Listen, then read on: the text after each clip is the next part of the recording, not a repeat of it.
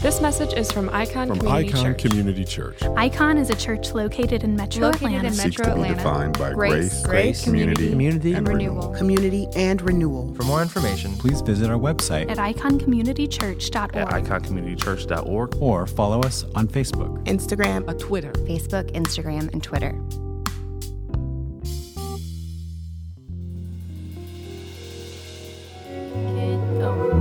Kids, you are dismissed.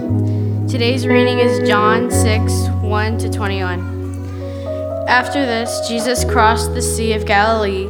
A huge crowd was following him because they saw the signs that he was performing by healing the sick. Jesus went up a mountain and sat down there with his disciples.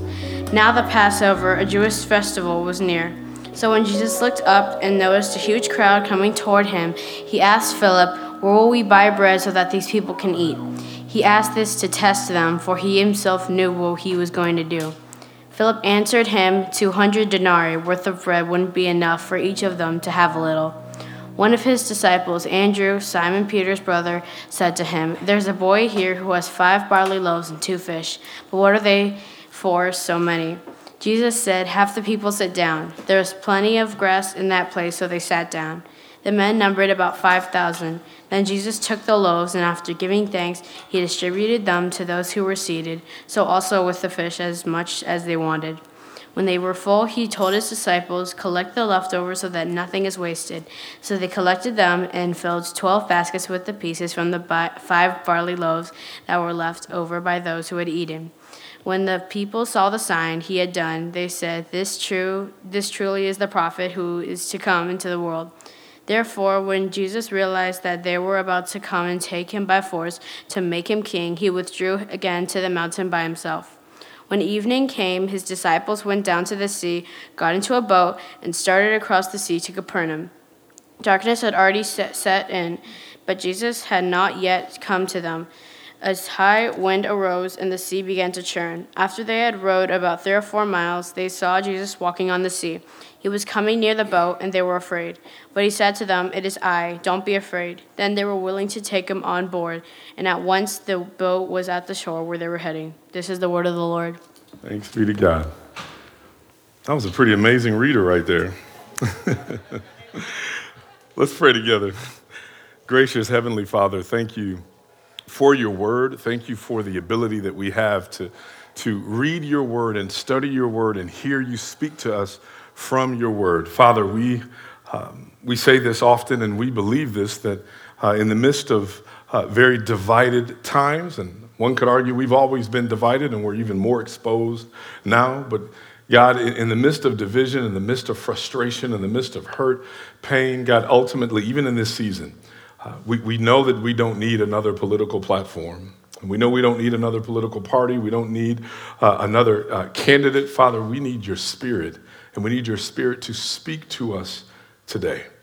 So God, I pray that you would do that you would speak through your word as you illuminate our understanding in your spirit.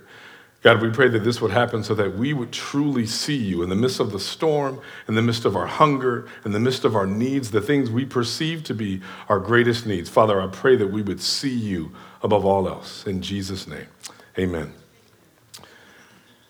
We've been going through this series on John, and we've been spending a lot of time focusing on John because of some of the uniqueness in his gospel compared to the other 3 gospels, Matthew, Mark, and Luke.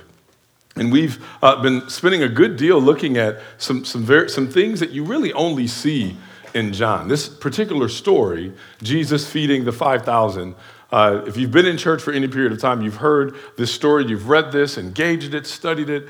We've learned and gleaned and got different application points from it.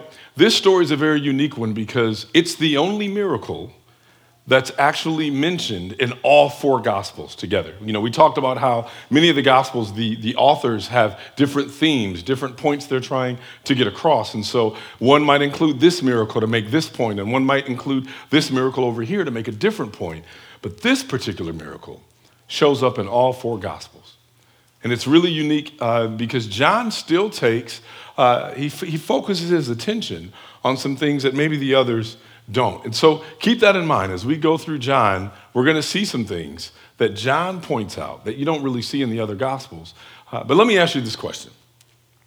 Today, just think through the things that you're feeling, the things you've been thinking about, the things you've experienced, the questions you've been asking. And if we were to catalog the answer to this question, I wonder what it would be. Here's the question. What are your greatest needs right now? And honestly, just think through to yourself, what are your greatest needs right now? As you think through that, think through, maybe figure it this way. The reason why I have to ask you this question is because however you answer that directs our motivations. That directs our intentions. That directs what we think. It directs what we say. It directs how we live. It directs how we engage each other. How you answer that question really does kind of determine the rest of your life. What do you believe are your greatest needs? Back in the 1940s, there was a psychologist by the name of Abraham Maslow who theorized that all of human behavior, all of human motivations can really be boiled down to 5 major categories of need. Today we know it as Maslow's hierarchy of needs, right? And basically what he believed and what he had tried to demonstrate was that for most, if not all people, there are some basic needs at a very low level, and you have to graduate past those to meet some of these deeper needs in order to be completely fulfilled. And so those needs, we know they're very basic. They're easy to kind of point out. The first one is kind of the physiological need. Very basic, right? What do you need physiologically? You need food. You need water. You need to be able to breathe. You need shelter. We need clothing. And so the idea was when people have those basic needs met, then they're able to move to the next level of need, which is safety or security. That can fall in financial security, health and wellness, safety against accidents, finding a job, health insurance, health care, investing and preparing for the future, retirement, moving into a safe neighborhood, getting a quality education. All those things are very viable needs that we all can understand and appreciate, right? Before you ever even think about, I want to make sure that I can invest money well, you want to make sure that you at least can breathe, right? It's really basic. So you go from physiological to safety. Then you go from safety to the kind of social needs or love and belonging. And so his idea was that when you move from the physiological, you move to finally feeling like you're secure, now you can reach out for friendships, romantic attachments, family, social groups, community groups, churches, religious organizations. And the idea is that when you have that helps you avoid loneliness, depression, anxiety. Then he moves to kind of the higher end needs. Once you get past those, now the higher end needs are these ideas of like esteem, right? This need to be esteemed, a need for appreciation, a need for respect, a need for personal worth, a need for self-esteem. And then finally, at the very top, is this idea of self-actualization, the idea of being self-aware.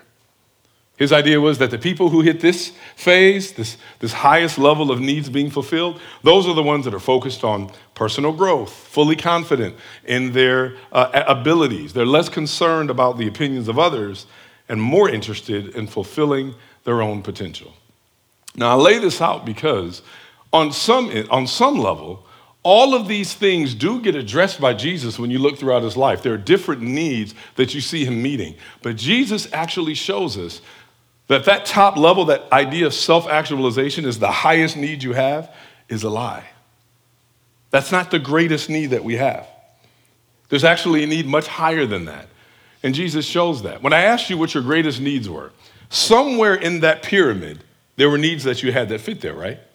There are people here that desperately want different employment, or maybe they just need more money, or there are people who are lonely and you'd love to have some form of companionship. Maybe you feel like, hey, some things have happened that have got me really down on myself, and maybe I'm not seeing myself the way that I should. All of those things are very normal, and none of those things are bad. Some of your greatest needs fall into that category. But Jesus shows us something very unique here. As we look through this story, you're going to see some of those needs on display. And yet Jesus is showing us that, hey, there are needs that you have. Put it like this. There are needs that you perceive to be your greatest needs. Those are your felt needs. Then you have deeper needs that you may not even know you have, but I do, and I've come to meet those. That's who Jesus is. And so when we walk through this, think through that. Start asking as we look through this text again, what needs are on display? What do the people seem like they need most? And it's important because what you determine to be your greatest need, that will shape the Jesus you claim you want. Whatever it is that you claim is your greatest need, that's going to shape the Jesus that you worship, the Jesus that you follow, the Jesus that you actually want. And so when you look at this gospel, here John is giving us this story that the other gospel writers have mentioned. John's the only one that ties it to this festival, right? The scripture says that after this, and by the way, that after this, keep in mind, we already know what had already happened, right? In chapter 5, well, we don't really know how much time elapsed. It's just sometime after this. We think it's probably a good bit of time because now we're at a second Passover already. Remember, the first few chapters, we had seen Jesus act on that first year of his ministry, Passover. So this is at least year 2 at some point in his ministry. And it says, after this, Jesus crossed the Sea of Galilee, or Tiberias. A huge crowd was following him because they saw the signs that he was performing by healing the sick. Now, remember what Jesus complained about at the end of chapter 5? We talked about this, right? He pointed out the fact that these folks had been reading, they were good Jewish followers, they had followed the scriptures, they had been reading Moses, they had been reading the prophets, and they were creating some of these rules because they were trusting the word or the law of God much more than the heart of God. And Jesus started pointing out, you guys, you're reading the scriptures because in them you think you have eternal life. And he basically points out, if you had really understood these, you would have known who I am.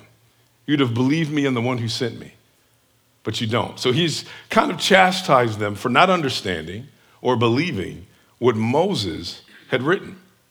Then he ushers us right into this scene that takes place at Passover. But not only taking place at Passover, this is one of the great events that's actually associated with Moses. Jesus has already said, y'all read Moses and you don't get him. And then he walks into this festival that really is a time that people remember Moses best. The idea of the Passover, the idea of keeping these festivals or remembering the things that the forefathers had done and the ways that God had kept his promises. And Moses was regarded as their greatest prophet. And so you have this text that kind of overflows. And I'm going to say this text is kind of, in some ways, tying Jesus in this moment to echoes of Exodus, echoes of things that you constantly see as a theme amongst Jewish communities. So he's going to, and there's a reason why he's going to make this comparison. So the beginning of chapter 6, you see this incredible, kind of as a quick overview of the chapter, you see this incredible supernatural feeding and salvation from the sea. And you start seeing kind of he crosses the sea, and you almost remember some things that Moses did in the sea. You start seeing a testing that happens a few verses down. You see Jesus commands that the pieces are gathered up so that nothing is wasted, just like Moses commanded in Exodus 16. You see Jesus goes up to the mountain. Notice that it's simply not a mountain in verse 3. In fact, the text says that after the feeding, Jesus withdrew to the mountain. Perhaps the repeated mention of the mountain is intended to recall that other mountain in Israel's story where Moses met God. There's a comparison here that's being drawn. And then we find out way later, the people start grumbling, just like Israel did in the wilderness. So you're going to see these echoes of Exodus throughout this text, this comparison that's being made. Another thing we need to remember when we think about Passover is that, we said this before, Passover was a festival of really national liberation from a foreign oppressor. They were remembering the time that they had been oppressed by this, in their mind, this oppressive government that had enslaved them. And so when you think about that, it's going to make sense why they reacted to Jesus the way that they did, because the Jesus that they wanted looked very different from the Jesus that actually showed up. And so I think the reason why it's so important to look at this is to think through just how unique this story is when you compare Jesus to Moses. So look at this. Now the Passover, a Jewish festival, was near. So when Jesus looked up, noticed a huge crowd coming toward him. He asked Philip, "Where will we buy bread so that these people can eat?" Now what do we see about Jesus here? You notice that ultimately, Jesus has been doing all of these miracles all this time. People have been hearing about Jesus. They've been hearing the things that he's done. Some of them, they've witnessed some of the things that he's done. There was a man who was crippled for 38 years, and they saw that he was healed. And the man goes into town and tells everybody what he did. So you realize there's like almost a traveling circus that's there. They're going, man, this guy has done some amazing things. I don't quite know really who he is or how he's doing it. I have some ideas I want to see. So you've got this massive group of folks that are just following him. And they hear that he's over there by Lake, or when you go to Israel, they kind of tell you the Sea of Galilee is often called Lake Galilee. When you see it, it almost looks like a lake. And so they're like, oh, he's over there. Let's go check him out. Now Jesus sees, and he knows where their hearts are. He knows what they're wanting from him, but he also sees that they're hungry. Think about this. Jesus stops what he's doing because he sees the actual felt needs of the people. He's got his own agenda, and yet he stops to go, there's a need here. These folks are hungry. So he stops and he says, hey, what are we going to do about feeding these folks? What are we going to do to make sure that they have food to eat? And he asked Philip, where will we buy bread so that these people can eat? Scripture says he asked this to test him, for he himself knew what he was going to do. We did this again, right? Jesus asked questions. Anytime he asks questions, it's not because he doesn't have the answer. He's not even asking questions to get more information from you. In many ways, he asks questions for you to be able to kind of hear how your heart is oriented, for you to be able to see where you are or where you aren't, and for you to acknowledge you don't even have the answer. And so he asked Philip this question, and it's such an interesting question because he's testing him, and Philip says 200 denarii worth of bread wouldn't be enough for each of them to have a little. Now here's what we have to understand about this. This is a huge amount of money, which tells you there were a ton of people there. Now here's something that the scripture tells us there were 5,000 men that were there. Whenever you see that number, Jesus feeding the 5,000, it's likely a much larger number than 5,000. They only counted the men here. We don't even have to talk about that. I get it. There's some issues with that, right? But they only counted the men back then. So they counted the men. Guess what? If all those men were married, there's at least 10,000 people there. And if they have 2 kids apiece in each unit, then you're talking almost 20,000 people. It's very likely that you're looking at almost 20,000 people at least there needing food. And so clearly, when Philip goes, listen, it's about 20,000 people out here. Jesus, you're asking real cute questions, but I ain't got it. And he's looking at these folks, constant people that are just there, throngs of people with deep needs to be fed. And Jesus is getting ready to make this point very clear. And he said, one of his disciples, Andrew Simon, Peter's brother, said to him, there's a boy here who has 5 barley loaves and 2 fish, but what are they for so many?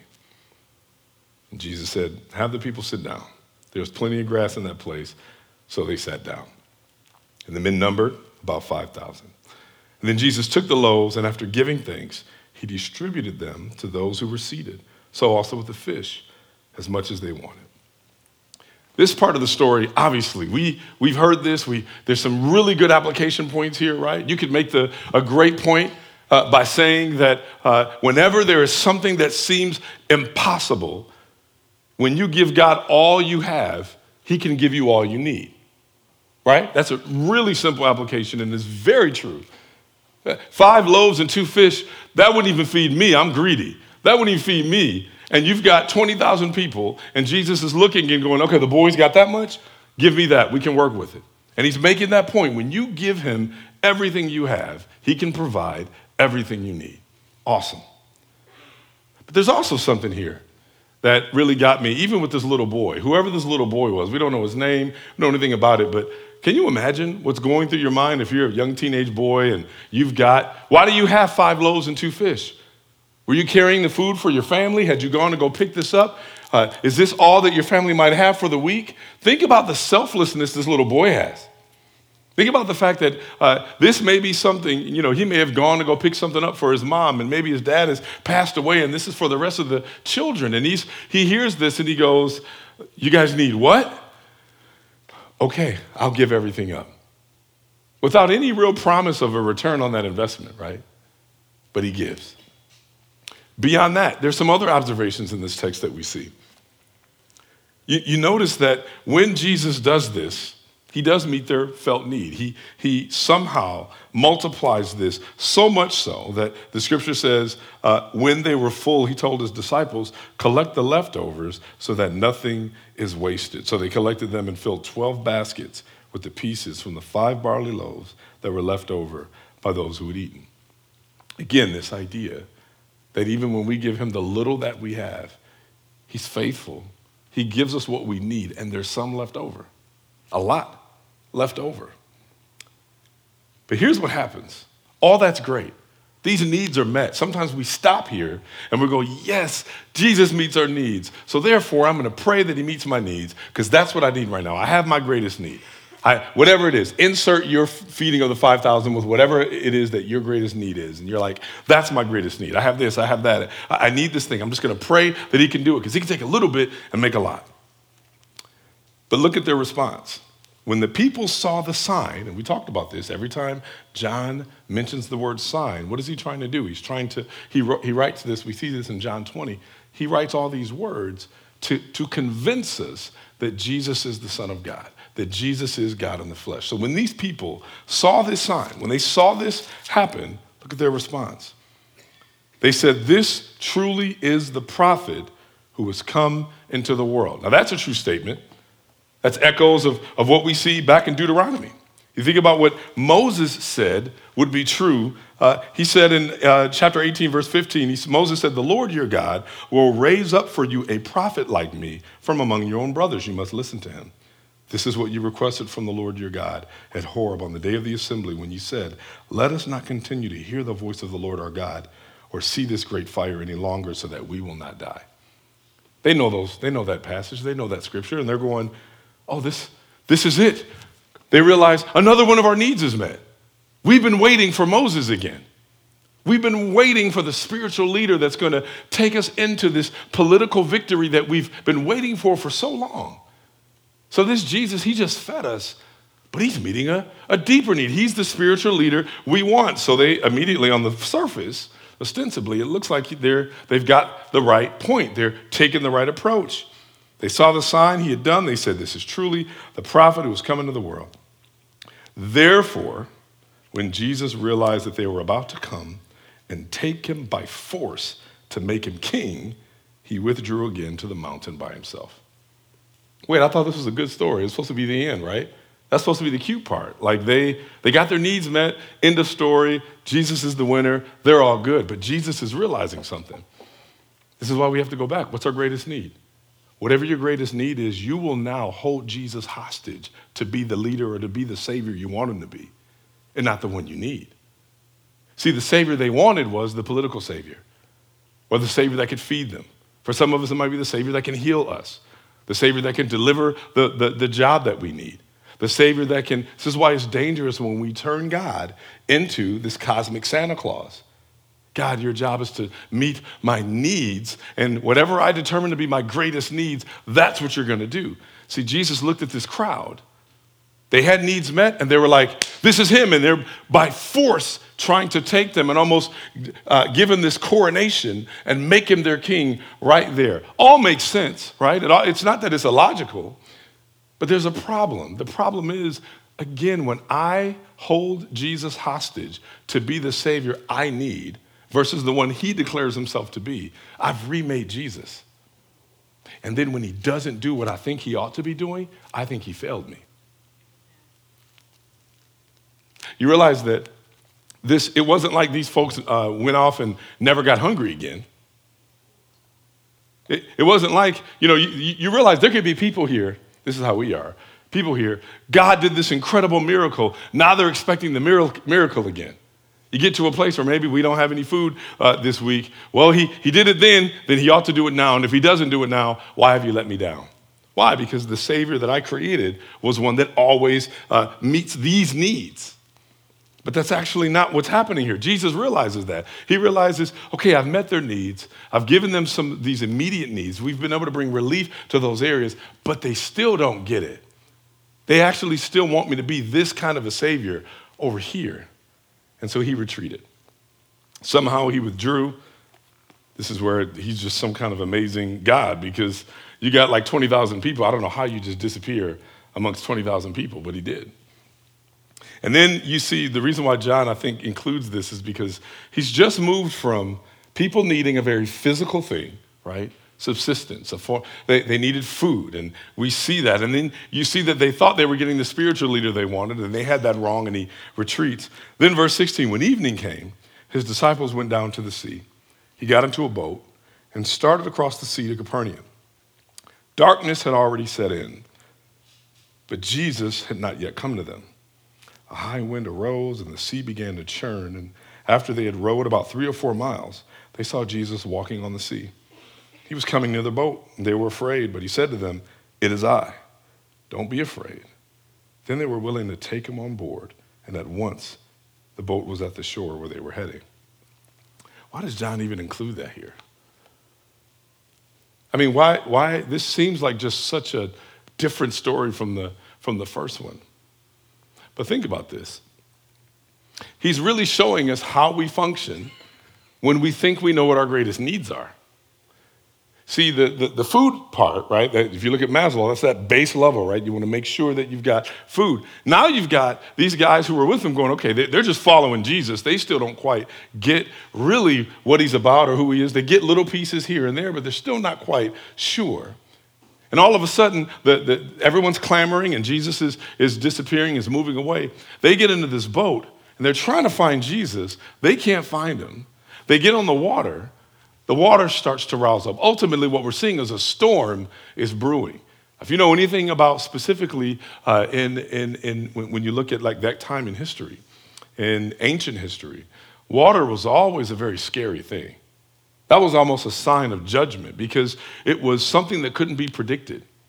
You could have large things in the sea. They would have myths written. There's a reason why myths are often written about animals and creatures in the water, because that was always looked at as like this scary, this unknown. And so as soon as a storm hit, that was it. You didn't know if that would be your last time. They didn't have the same kind of nautical competency we have now. They didn't have the meteorological competency that we have now. They weren't sure what would happen. So they're sitting in the Sea of Galilee, waiting for Jesus, looking for Jesus, rowing. They get out 2 or 3, 4 miles, and all of a sudden a storm starts coming. Now, this is where the needs come in. At that moment, what's your greatest need? When you were hungry, your greatest need was getting food. When you thought there was a chance that your political leader had arrived, your greatest need was having that political leader.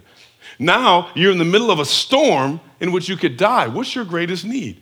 Deliverance. That's your greatest need. No one would argue with that. But what happens? Jesus, all of a sudden, they look out. They're waiting. We don't even know like what they were thinking. Some people wonder if maybe they had just started to row because the crowds were getting too much. Jesus had already disappeared, and maybe the crowds are going, "What did you do with him? Where is he? You guys have been with him. You're his closest friends. You're lying. How do you not know where he is right now?" Can you imagine how panicked they must be? You have a mob now of almost 20,000 people looking for the man that they thought would be everything they needed.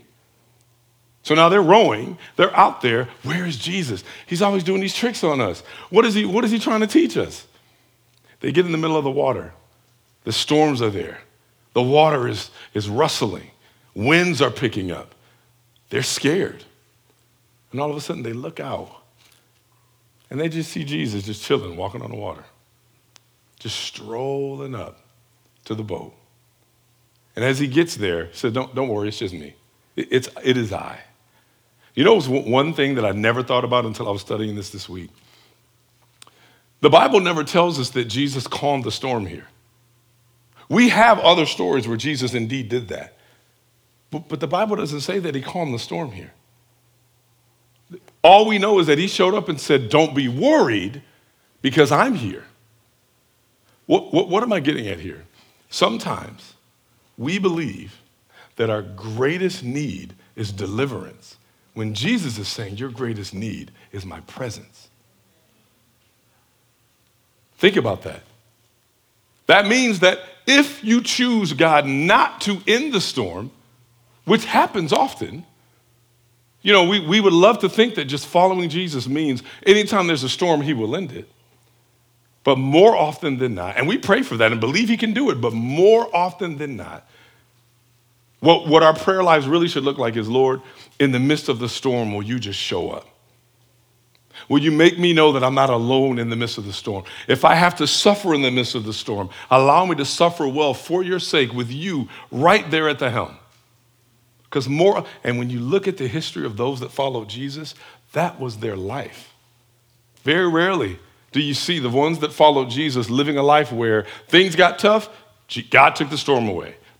No, oftentimes it was, here is this storm, I'm going to go through it with you. I'm going to sustain you in the midst of it. I'm going to give you the ability to suffer well in the midst of this for my sake.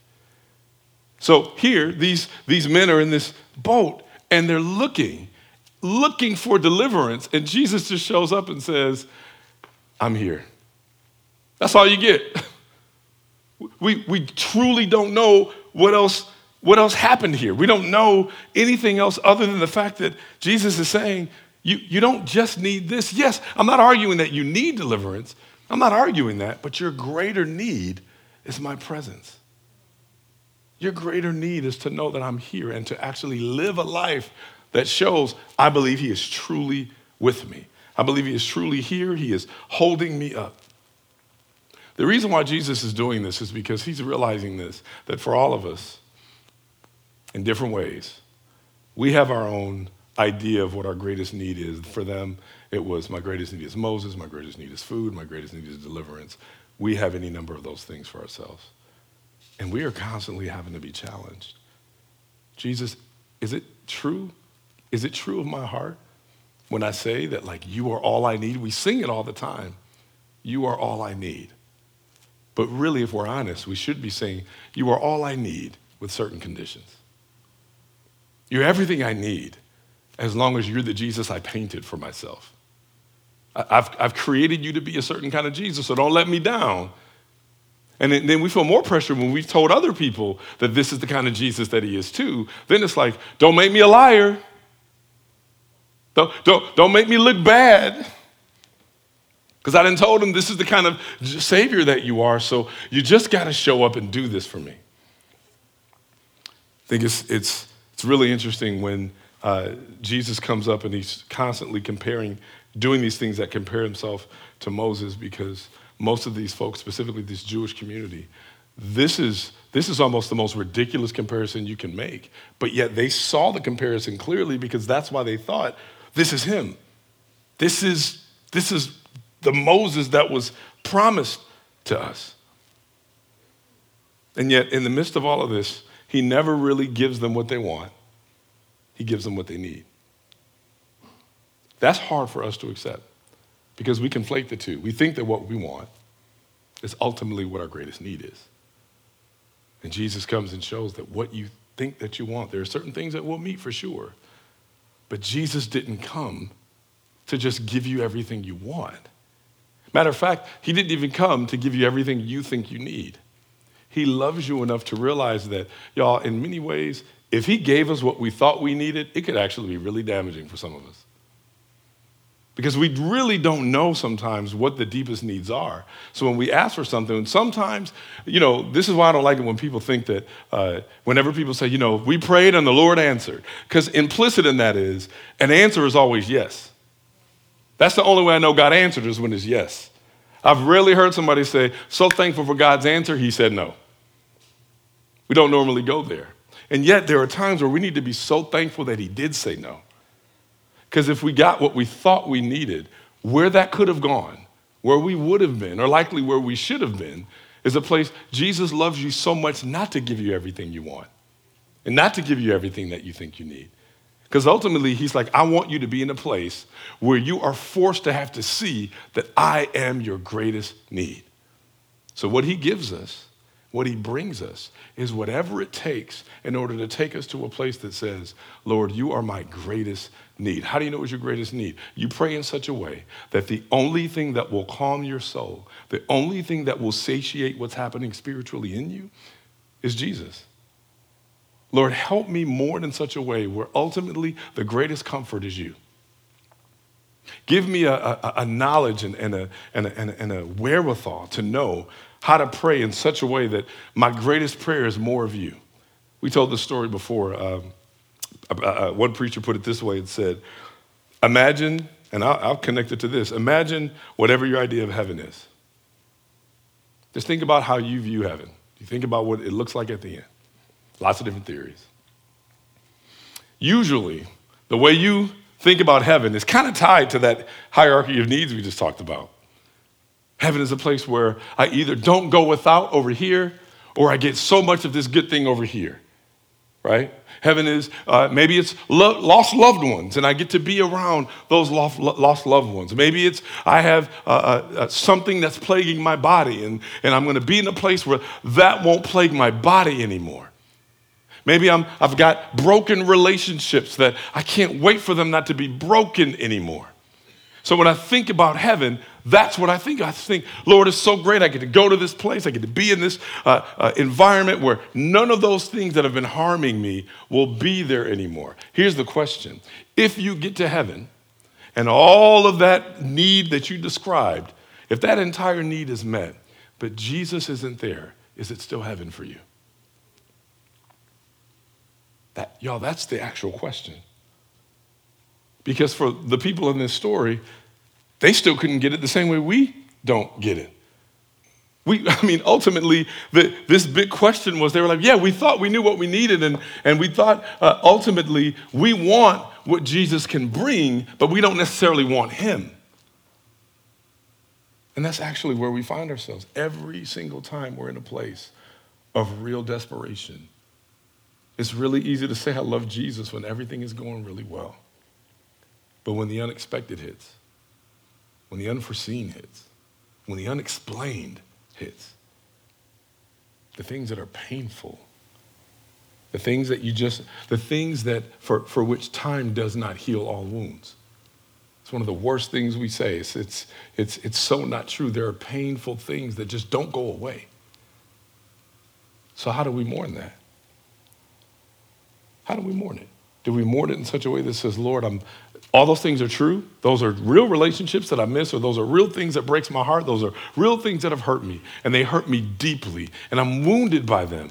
But ultimately, Lord, help me to mourn these things in such a way where the only thing that brings real relief, the only thing that brings real comfort is more of you. So if I'm lonely, it's not, Lord, the greatest thing you could do for me is bring someone in my life. That's all great and fun and wonderful, and nothing wrong with that. But ultimately, the greatest thing you can do is enlarge yourself in me in such a way where that is not my greatest need, where I see that that's not my greatest need. It can still be a need and a very understandable one. But it's a thing. Once we get to a place where we are able to cross over into this, Lord, I want you to be able to enlarge my eyes in such a way where I see and I long for more of you in my life. That changes how we look at what we think we need. It changes how we engage each other. It changes how we interact. It changes how we pray. And so as we think through this, and as you think through this story, every time we think through this feeding of the 5,000, and we think through Jesus on the water, this wasn't just to say, hey, I can do some really cool things, remember me. It's basically saying, I want you to realize that whatever you think you need more of, I am the greatest need. I will fulfill the greatest need. These folks who really were longing for Moses, Jesus is basically saying, Moses was great, but I'm greater. Your desire for companionship is great, but I'm greater. Your desire for healing is great, but I'm greater. Your desire for the right political person in office is great, but I'm greater. If we don't get to a place where we see Jesus as our greatest need, we need to really ask ourselves, which Jesus am I actually following? What Jesus do I really believe? What do I claim to really believe about this Jesus? Do I really believe in the Jesus that showed up? Or do I believe in the Jesus I made up? May we be a people that longs for Jesus' presence, for his very spirit, and let that color what it is that we need and what we want and how we pray. That's the only way that we find ourselves in real contentment. So regardless of what Maslow says, regardless of what Moses says, Jesus is actually our greatest need. Amen. Let's pray.